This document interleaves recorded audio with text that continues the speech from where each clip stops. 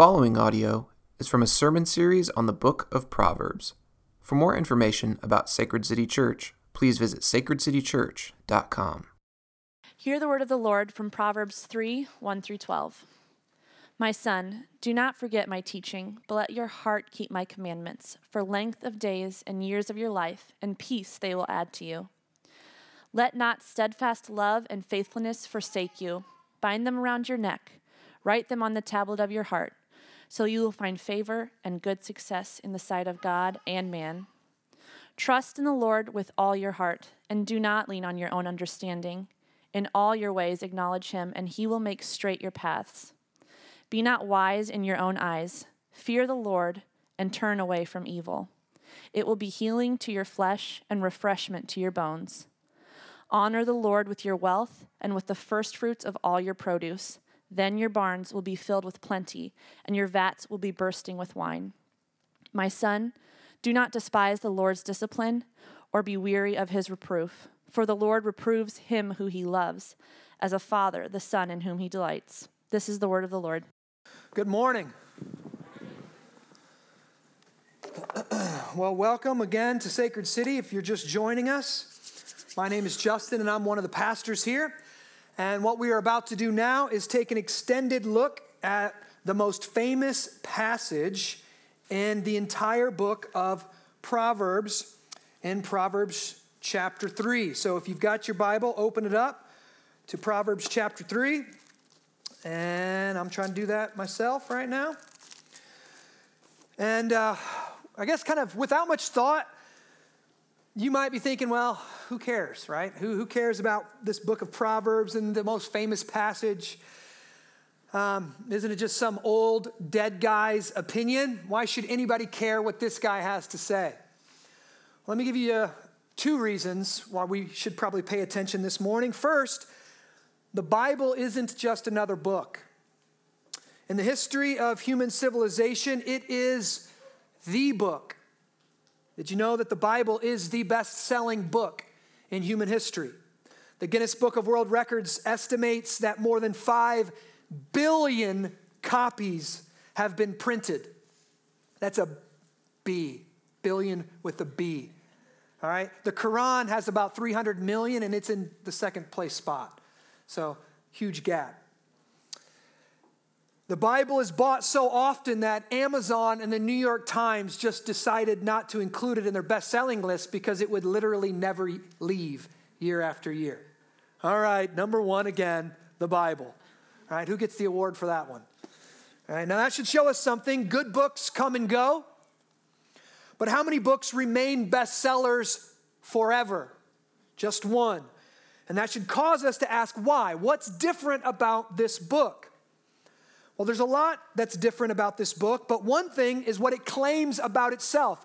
2 Timothy 3:16 and 17, a famous scripture, says this about itself. All scripture, it's all of God's word, the Bible, is breathed out by God and profitable for teaching, for reproof, for correction, and for training in righteousness, for training in good living, for training in God obedience. We want to learn how to live this God-centered good life. Well, that's what Scripture is there for, that the man or woman of God may be complete, equipped for every good work. So here, the Bible claims to be God-breathed. That means divinely inspired by God, that God, through the Holy Spirit, inspired men to write down his words so that we could know him, we could know his way of salvation, and we could know how to live a good life. Now, just because it says it's God-breathed doesn't mean it's true. Other books claim to be inspired by a God as well, but here's what I want us to see. There's no other book in human history that has helped more people find the path to the good life. People come to know God through this book. They find that relationship deep and meaningful. And people come to understand basic reality that makes sense of their experiences. That means the Bible helps them make sense of what they're experiencing in their daily life. And this has been going on for thousands of years. I mean, did you hear the claims made by this chapter in Proverbs? We read together this morning. This chapter claims that if you listen to it and you apply it to your life, here's the claims from this chapter. It will add years to your life and peace with it. Now just stop for a second, okay? There's a lot of guys are out there listening right now to the Joe Rogan podcast, and it's helping men, whatever, find themselves again or something. But here's one of the things that they're talking. Everybody's buying a sauna these days. Everybody. Now why? Because studies show that if you get in a sauna, it'll add 5 years to your life. 5 years to my life, I'm buying a sauna. Everybody's buying saunas, right? Listen, this is the Bible here is saying, here's you want to add years to your life? Find wisdom. Obey God. Now let me keep reading from this chapter. What else does it say? It claims to bring favor and good success in the sight of God and man to the one who finds and reads this book and obeys it. It promises to make straight your path. It promises to heal your flesh. It promises to bring refreshment to your bones. And this isn't some new self-help book that hasn't been tested or tried. This isn't pop psychology that would be disproven in a few years as new research comes out. This is wisdom that has been given to us by God, passed down through generations, and tried and tested by literally billions of people. It's wisdom that works. So my hope would be that you would at least listen this morning with an open mind. You would at least approach this and say, maybe there's something I need to understand here. Maybe there's something I need to listen to here. And that's my prayer this morning, that you'd at least listen with open ears and open heart. Now let me pray, and we'll get into it this morning. Father God, I thank you for all the work that has went into this gathering here this morning. I thank you for the volunteers that arrived early, that set up, that practice, that get our kids' ministry ready to go. I thank you for the prayer that's been put in. I thank you for all of the hours that have gone into preparing this building and this experience and the kids area so that people could hear your gospel, people could hear your words this morning. We thank you for that. And Father, we know that all of our labor would be in vain if you don't show up. And so we ask that you would grace us with your presence here this morning, that you would speak to us through your word, that you would use me, a fool, a sinner, a man who has problems and issues just like everybody else in this room, that you would speak through me and that your voice would be heard through my voice this morning. Would you think through my mind and speak through my vocal cords? Would it be all of you and none of me this morning, Father? For your glory and our good, we pray. In Jesus' name, amen. Well, there's an iconic American poem by Robert Frost called The Road Not Taken. And it goes like this. Put it up there. Let me read it. Two roads, we probably heard a part of it. Two roads diverged in a yellow wood. And sorry I could not travel both. And be one traveler, long I stood, and I looked down one as far as I could to where it bent in the undergrowth. Then took the other as just as fair, and having perhaps the better claim because it was grassy and wanted wear. Though as for that, the passing there had warned them really about the same. And both that morning equally lay, and leaves no step had trodden black. Oh, I kept the first for another day, yet knowing how way leads on to way, I doubted if I should ever come back. I shall be telling this with a sigh, somewhere ages and ages hence. Two roads diverged in a wood, and I took the one less traveled by. And that has made all the difference. Now, what this poem is trying to get across is that many of our decisions in life are between two choices that seem almost equal. The author there, the poet, is looking at a decision in front of him. He's in a wood. It's a yellow wood. It's in fall time. He's looking, and the two paths look very similar. Which path should I take? Path to the right or the path to the left? Both look promising. Now listen, these are the tough decisions in life. Now, if you look down one path on the left and you see dead bodies, right? And destruction and chaos. And then you look down the other and you see rainbows and unicorns, right? You should probably take the one on the right, right? Obvious choice. It's not hard, right? Here we go. Should I date the demon-worshiping axe murderer or the kind and compassionate Christian? You stayed up late at night thinking about that one? That one hard? Well, that's obvious. But what if you have two kind and compassionate Christians interested in you?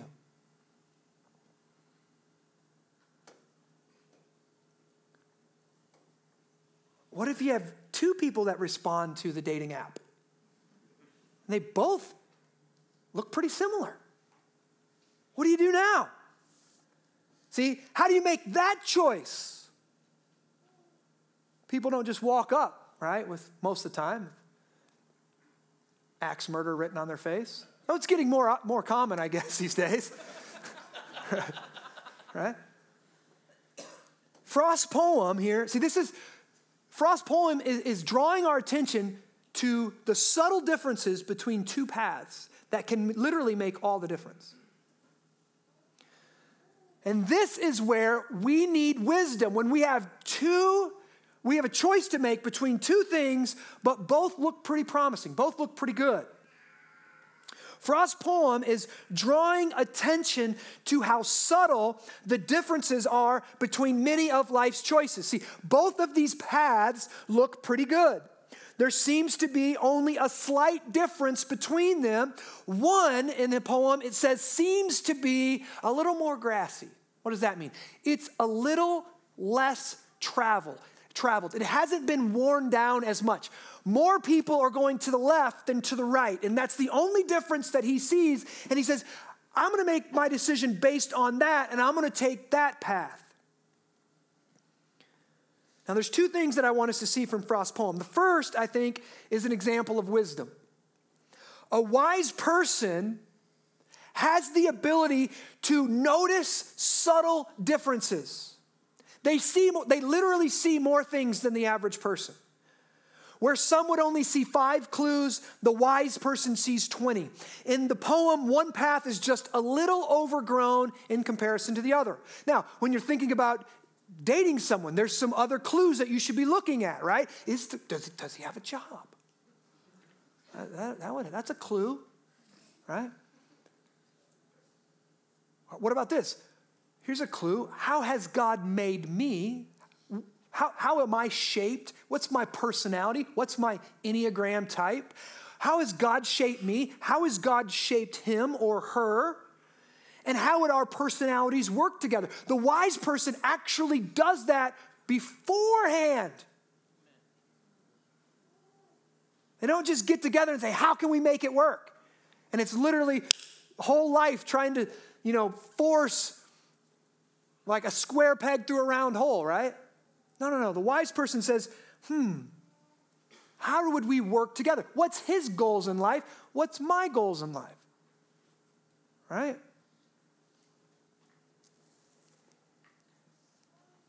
The other thing I want us to see is the way the poem ends. He says, I chose the path less traveled, and it has made all the difference.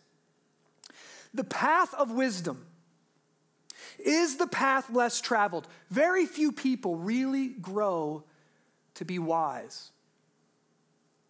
But those who do, when they look back on their life, they know choosing the path of wisdom has made all the difference. No one ever regrets the path of wisdom.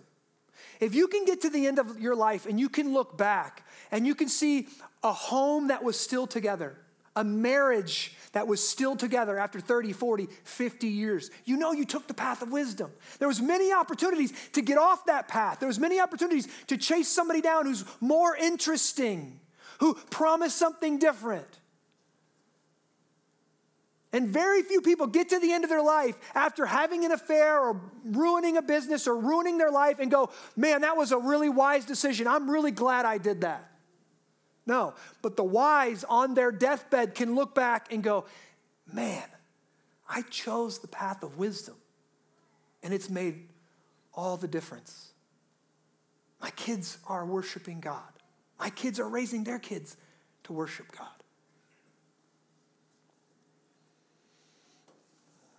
No one ever regrets walking the path of wisdom. But if that's true, if wisdom promises all of this blessing,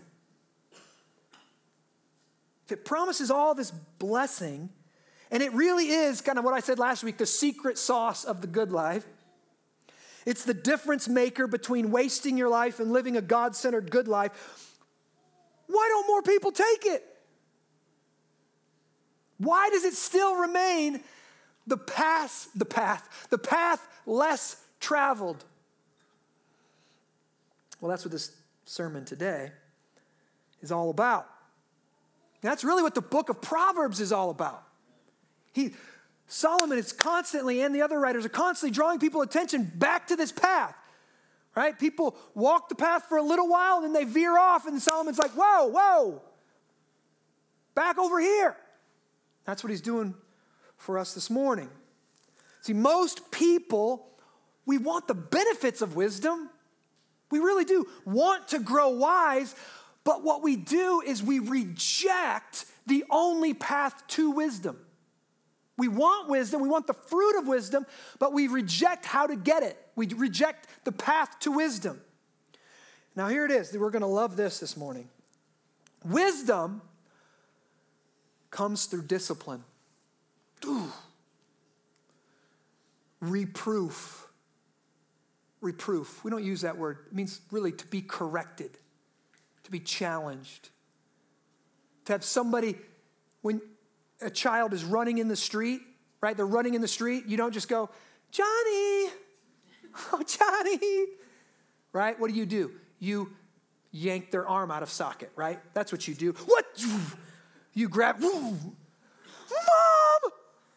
sorry, I didn't let you die.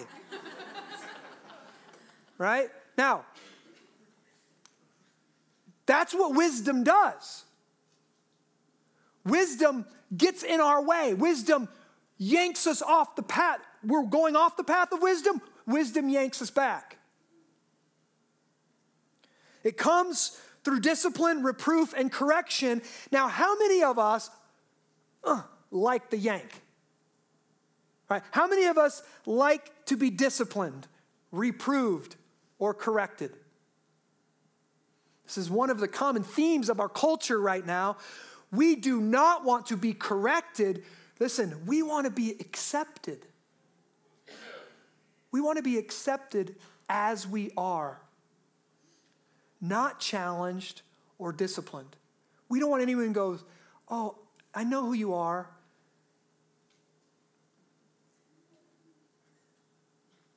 You are, I'm not going to say it. I know who you are, and I'm not going to let you stay there. Right? Like, you're foolish. Right? You're broken. You're making bad decisions. I can't just jump in the car with you and you take us both off the cliff. Like, no, I'm going to tell you that. Right? Because I love you. I want you to be wise, and I want you to make wise decisions. But this ethos in our culture right now is we want to accept everyone. We don't want to challenge and go, I don't think that's actually good for you. I don't think that's wise. I don't think that's right. And what this has done, because we were swimming in this cultural waters, is now anytime someone brings correction to us, you know what we do? We feel judged. We feel rejected. We feel automatically that this person is saying, there's something wrong with you and not something wrong with me. Even though that's not what I'm saying. There's something wrong with all of us.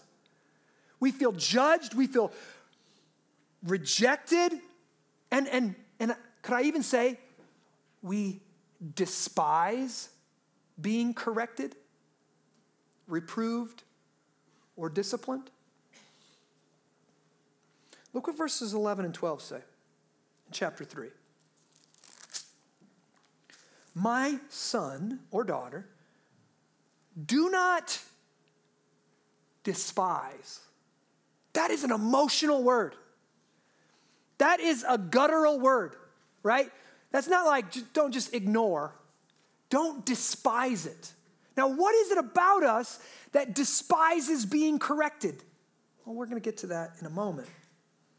Keep reading. My son, do not despise the Lord's discipline or be weary of his reproof. Look at this. For the Lord reproves him whom he loves, as a father the son in whom he delights. Think about that. Many of us crave approval. We want people to accept us and love us for who we are. But if someone says, hey man, I don't think you handled that well. You didn't follow through on what you said you would do. You said you were going to be here at this time. You showed up here. You did a poor job at that. How dare you? We don't feel loved. Employers in our society today are pulling their hair out because they don't know how to bring constructive criticism to employees. In the beginning, people always knew you're showing up at this job as an idiot. We're going to make you worth what we're paying you, right? You're going to work yourself into this. We're going to train you as you go, and you're going to grow into this. Now, people are getting into an entry-level job, and they're wanting their employer just to encourage and build up and give them 6 weeks of vacation right away. And employers are like, wait, what? You're actually not a very good employee right now. Surprise, college didn't train you for what I'm trying to train you to do, right? You need some correction here. You need discipline here. Isn't it weird? Somebody who's actually trying to make us better, they're trying to make us into a better employee or a better father or a better son, and they bring some correction to us, and what are you trying to do to me? Jerk. Oh, I got a mean boss, or I got this, I got that. And the boss is going, oh my goodness, I'm trying to help you. Proverbs teaches us this strange paradox. Here it is, that correction and discipline, listen, correction and discipline come to those who are loved by God.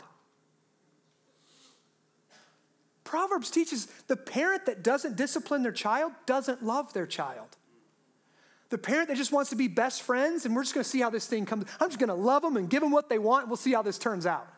It will turn out poorly. We discipline those we love. Listen to this. This is so paradoxical in our culture. Because God loves us, because God delights in us, He desires for us to grow up into wisdom, and therefore He is going to discipline us. Now, this might be the most important thing I say all morning. When you read this chapter, if you don't understand verses 11 and 12, you won't understand the entire chapter. That's why I started with them. If you take out 11 and 12, what you get from the chapter is what's called a prosperity gospel. Follow God, obey God, and everything in your life is going to get better. Now, the truth of the matter is, follow God, obey God, and everything will kind of get better, but it won't get any easier. It's going to get better. You're going to be made into the image of Jesus, his son. You're going to be made more righteous. You're going to be made more like Christ, but it's not going to be easy, and it's not going to be fun, and it's going to be painful a lot of the time. Jesus said in Matthew 7:13, the way is hard that leads to life, and those who find it are few. What's so hard about the way of life, and what I'll say is the way of wisdom? It feels a whole lot like the way of discipline and correction. Listen, I stood up here last week and I said that when I looked back on my 40th birthday, I looked back over the last decade of my life and I was grateful to God, and I wasn't full of regret or remorse, and then I could honestly say that I had done what God had asked me to do and I had grown in wisdom by the grace of God. But also, listen, when I survey the last decade, I had more conflict. I had more conflict in my life over the past decade than any other time in my life. Conflict. Conflict with God. It was as if God was saying, I know who you are. We've heard this saying, he loves us enough, he accepts us where we are, but he doesn't let us stay where we are. He's like, that's fine for a 30-year-old. You're on your way to 40. Let's grow up in this area. So God came after me. I had conflict with God. He refused to let me stay the same way. He loved me enough to bring what Proverbs says, the rod of discipline. Proverbs teaches the rod of discipline drives foolishness far from the child. God, in a fatherly way, brought the rod of discipline into my life over the past decade and beat some of that foolishness out of me, praise the Lord. This brought me into conflict with myself. How many of you guys have been there yet? Conflict with yourself.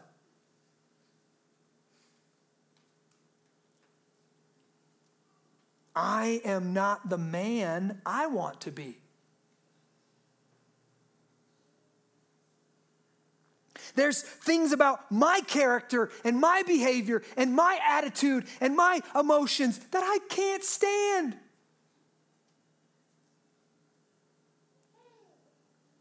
And of course, I also had a lot of conflict with other people. My wife, my kids, my friends, my missional community family, my extended family, conflict. And all of that conflict with God, with myself, and with others, listen, was the Lord's discipline. The question I want to ask you, are you open to that? We all want to grow in wisdom. We want the fruit of wisdom, but if we aren't willing to be challenged and corrected, to be reproved, if we aren't willing to almost constantly be in conflict, we will never grow wise. Isn't it amazing how Jesus was called the Prince of Peace, yet you read the Bible and all you see is conflict?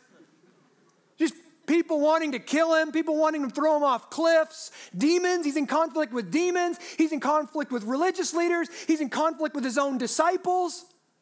The Prince of Peace, always in conflict. Now, listen. Proverbs 3, 5, and 6. Let's read it. We all know it. This is probably the third Bible verse I ever memorized in my life. Didn't know the context at all. But boy, it sounded good. Trust in the Lord with all your heart, and do not lean on your own understanding. In all your ways acknowledge him, and he will make your paths straight. Listen, those verses are not just coffee cup verses. They are for people in the heat of conflict. I don't know what to do here. So I'm going to trust in the Lord with all my heart and lean not on my own understanding. And I'm going to have to acknowledge him. God, I don't know what to do here. Give me direction. Help me. Lead me.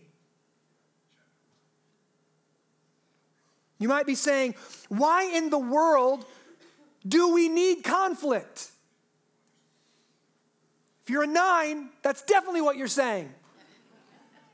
Conflict? No. You love it. You know it.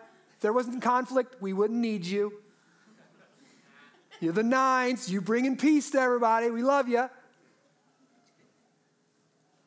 Listen. Look at verse 7. Here's the problem. Verse 7.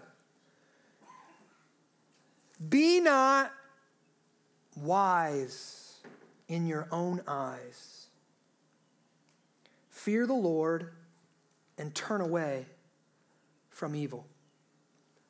Proverbs 12:15 kind of echoes this and says this. Proverbs 12:15. The way of a fool is right in his own eyes, but a wise man listens to advice.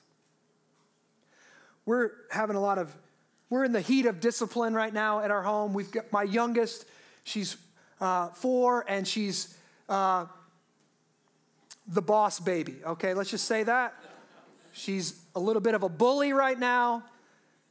My wife's grandmother passed away this week, and we took an emergency trip down to Arkansas, and we, 8.5-hour drive with the kids, and then we get to the house, and then we've got one bedroom that we're all kind of staying in, and my daughter ruined our life, okay?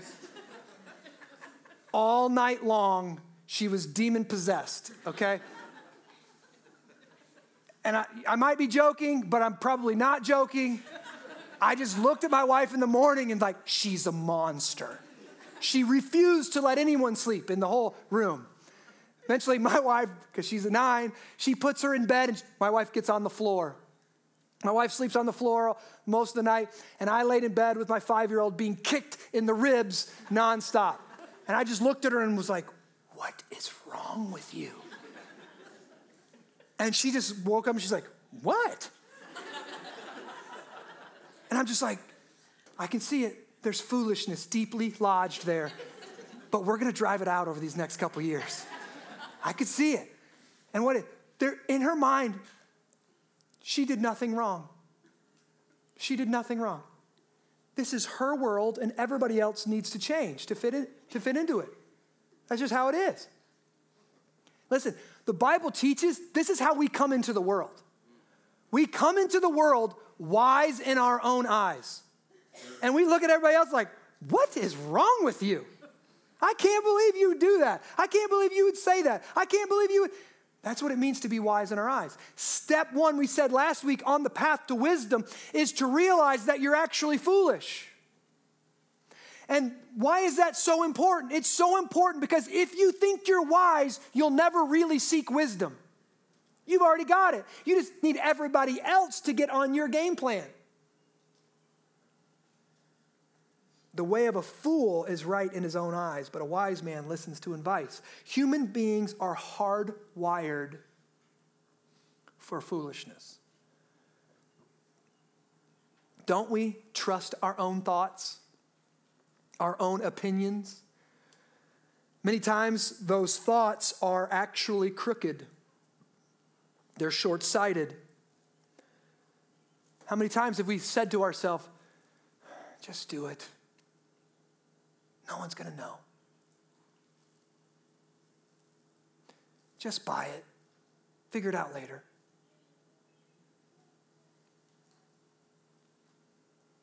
Just date him. Just date her. We'll figure it out later. How many times have we trusted our own thoughts? And then down the road, how did I get here? You led yourself here. That's how you got there.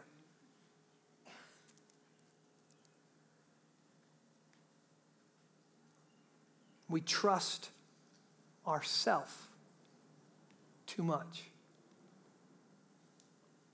Wisdom is learning Now, this is kind of anti-American here, I'm going to say, but wisdom is learning to put less trust in yourself,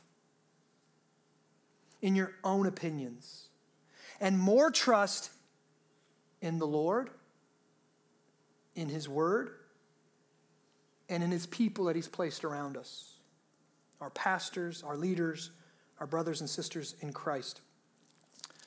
Let's go back to chapter 3, verse 1. My son, do not forget my teaching, but let your heart keep my commandments for length of days and years of life, and peace they'll be added to you. So Solomon here is telling his son, obey the Lord, it's going to go good for you. Obey the Lord, put your trust in the Lord, obey him, and it's going to go well. Let not steadfast love and faithfulness forsake you. Bind them around your neck. Write them on the tablets of your heart. So then you will find favor and good success. He's saying the Lord wants to lead you into favor and success. Now, it might not be worldly success. It might be in actually righteousness and the good life and knowing God. Let's keep going. Trust in the Lord with all your heart. And do not lean, here it is, on your own understanding. How do you know if you're leaning on your own understanding? Well, how much time do you spend listening to God? How much time do you spend reading God's word? How could I trust him if I don't know what he said? Do you read the word? Do you memorize the word? Why would I memorize it? Well, when you need it at the meeting, when you need it during temptation, when you need it, what are you going to do if you don't have it memorized? How are you going to trust in the Lord in that moment if you don't have a word, a promise from God to lean on, to cling to?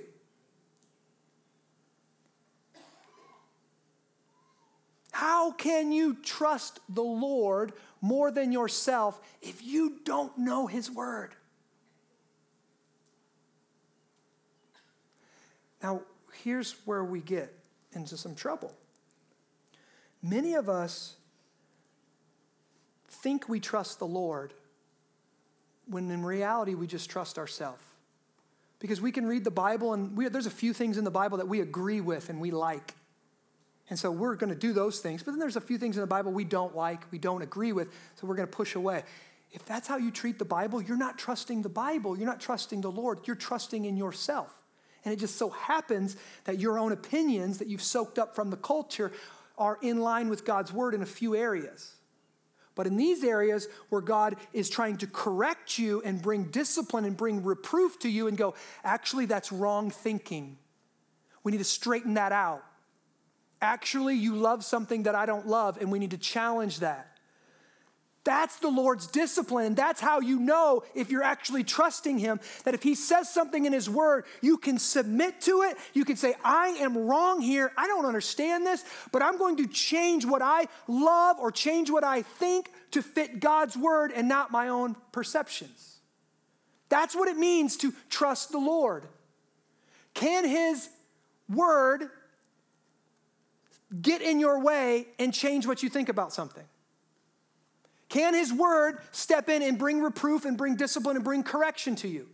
If it can't, then you do not trust the Lord, you trust yourself. And a fool, his way is always right in his own eyes. Now listen, so what can you do? Well, simple, are you reading God's word? We know this. I could say, how's that January reading plan going? Late June. Hey, start it back up. Start it back up. Get back on the rhythm. Start reading a proverb a day, maybe. There's 30 chapters in Proverbs. Maybe read one chapter a day, whatever the day is. Today's 23rd, read Psalm 23 or Proverbs 23. Get back into God's word. If you don't know it, you can never trust it. Step one. But here's step two.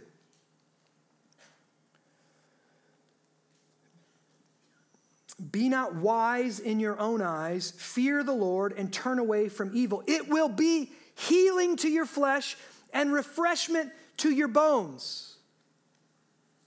How do you get out of being wise in your own eyes? How do we get out of foolishness? Obviously, we accept correction from God through his word, but here's the other one. We also accept discipline and correction from God from God's people.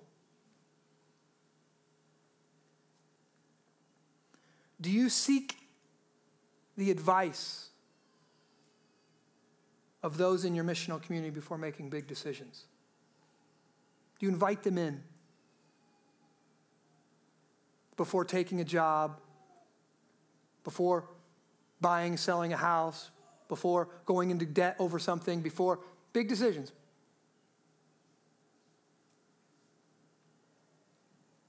If you do you listen to them in humility, accepting any challenge or reproof?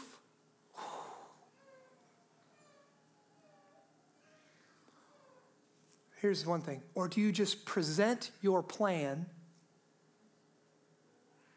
and expect them to give their stamp of approval on it? And if they don't give their stamp of approval on it, you feel condemned, you feel judged, you feel that you weren't treated with grace.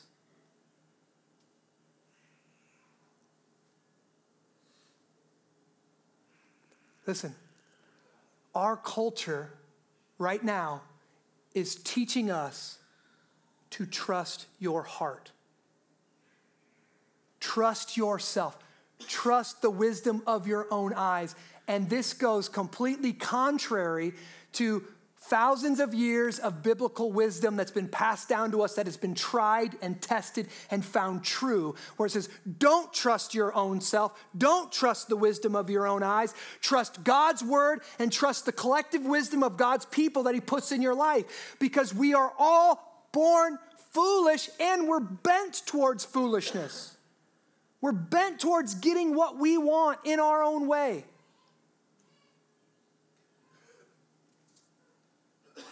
So, on the path to wisdom, if you want wisdom, if you want this good life that Proverbs is talking about it, he's saying it's going to come through discipline, and discipline comes through primarily conflict. Coming into conflict with God through his word, coming into conflict with other people, specifically God's people, that he's going to bring correction to us. This path to wisdom is hard. God's going to contradict us. God is going to challenge our thoughts, our opinions, our motives, our decisions. God is going to put people into our life that are different from us. And those people bring different perspective and personalities into conflict with our own. And this is going to bring all kind of heat into our life, right? As iron sharpens iron. That's how God changes us. As iron, we put that on shirts, right? Again, we put that on coffee cups. But have you seen this process as iron sharpens iron? Do you see the heat? Do you see the sparks flying? Do you see how dirty it is? Do you see how messy it is? This is the process of becoming a disciple of Jesus. Discipline is part of the root word there. It doesn't feel good in the moment, but if we stay on the path, it's the furnace that purifies the gold. It's the process that makes us wise. There's no other way to get wisdom. Now,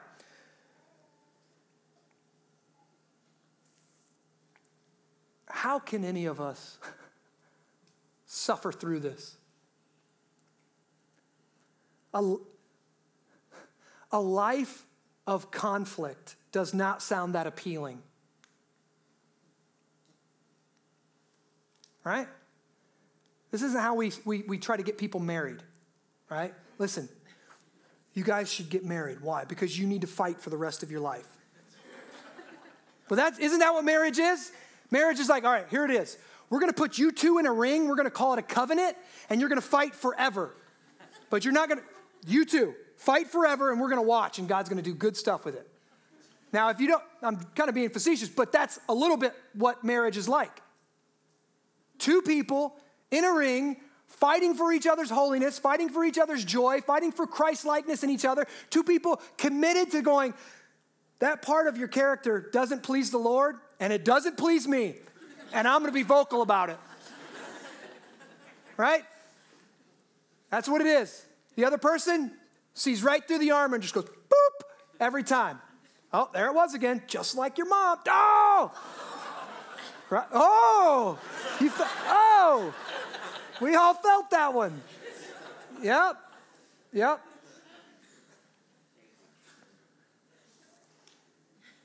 Now,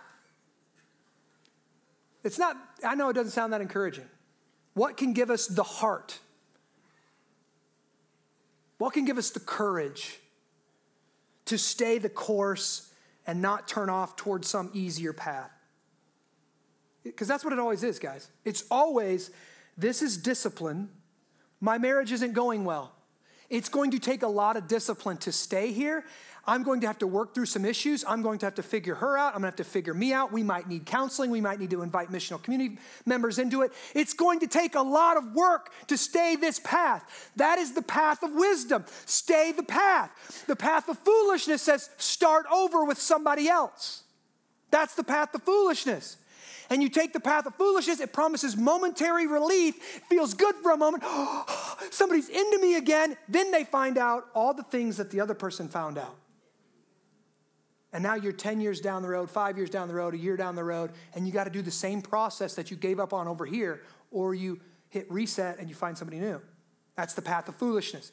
So when the going gets tough, when the heat gets turned on, when the conflict is all around us, what's actually going to keep us on the path of wisdom? To put our head down and go, I need to be here. It's the furnace of God's love. He's burning some things off of me. I got to stay the path of discipline. What's going to keep us here?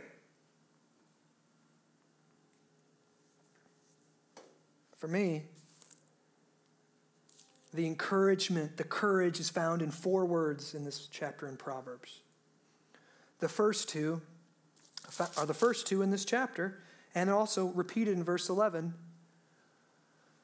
My son. My son, my son. Listen, I love my son so much. And the more I love him, the more I hate the fool inside of him. You know, the father who has the son who's an alcoholic loves the son fiercely and hates the alcoholic intensely. Because the alcoholic is ruining his son. The alcoholic in him, the fool in him is ruining him. Solomon here looking at his son saying, my son, my son. Listen, that shows us God isn't disciplining us because we're not good, somehow we're not good enough to be close to him. Too many of us think that God is looking at us like a coach looks at his kids during tryouts. Is this person good enough to make my team? Oh, look, oh, done. Not on my team. That's not how God's looking at you. God sees your failures. God sees your mistakes. But this is what's insane. He says, my son, showing us, communicating to us, you're already in the family. You already belong to him. He's already chosen us. And now he wants to develop us into the character of his own beloved son, Jesus. That realization makes all the difference when you're going through a tough season. God has brought this into my life for my own good. God is doing something good in me through this. Hebrews 12 talks about this. No son enjoys the discipline when we're going through it. What is discipline? Discipline is literally your parents doing something to you that makes you cry for your own good. Right? No child is ever looking at dad going, Dad, your deep care and love for me during this moment is just moving me. Every child goes, you hate me. You're mean. What are you doing? It's in these moments we need to hear these words, my son, my son. I'm doing this because I love you. I'm doing this because you're my son. I don't discipline the neighbor's kids, right? They come over, I'd look at them, oh, these little hellions, get out of here. That kid needs a spanking, right? Whatever. I don't discipline the neighbor. I discipline my kids. Why? Because my love compels me to. And the other two words are in verse 3.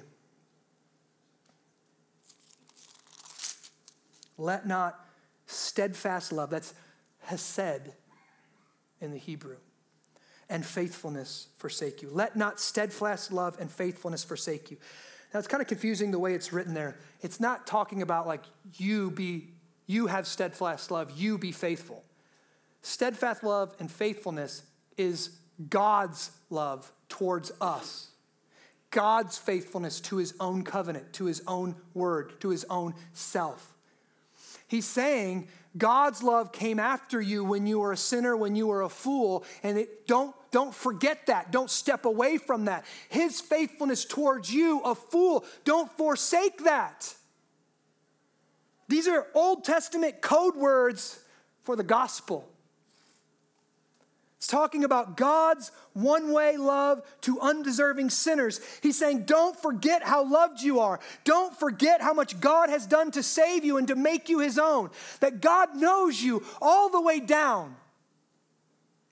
You can't hide anything from him. You can't hide your thoughts. You can't hide your feelings. You can't hide your actions from God. He knows how many foolish decisions you've done. He knows how often you fail to live up to his standard of holiness. He knows how you're not even that interested in him or his ways most of the time. But he doesn't stay aloof to you in your brokenness, in your sin. He doesn't push back and go, whenever they figure things out, I'm here. He sent Jesus. He sent Jesus who lived for you. Jesus died for you. Jesus rose for you. Jesus ascended for you. Jesus sent the Holy Spirit for you so that you would never have to be alone again. He has done all of that work, and he said he's going to finish the work that he started in you. Don't lose sight of that when things get difficult and conflict starts to arise. You're walking the path of wisdom, it's going to be difficult. And we'll be tempted to think, the reason I'm going through this is because God has forgotten me. God doesn't love me. God is mad at me. God is angry at you. No.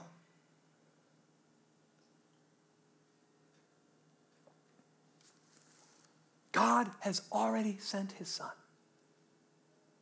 God has already sent his spirit. And now what's up for us? We need to stop. And we need to say, let that steadfast love and faithfulness forsake me. Father, I want to stop in this moment and just get a better perspective and just say, thank you for loving me. Thank you for pursuing me. Thank you for giving me grace. And even though I'm in the heat, I thank you for it because I know you're doing a good work in me and you're not going to stop until it's complete. And what I want to do this morning is something a little different. I want to give us a moment to think, a moment to pray. And so I'm going to ask the band, whoever's playing, the band to come up here. We're going to sing a different song. They're going to sing a song kind of for us. And I want us to listen to it. I want to ask the Spirit to cause us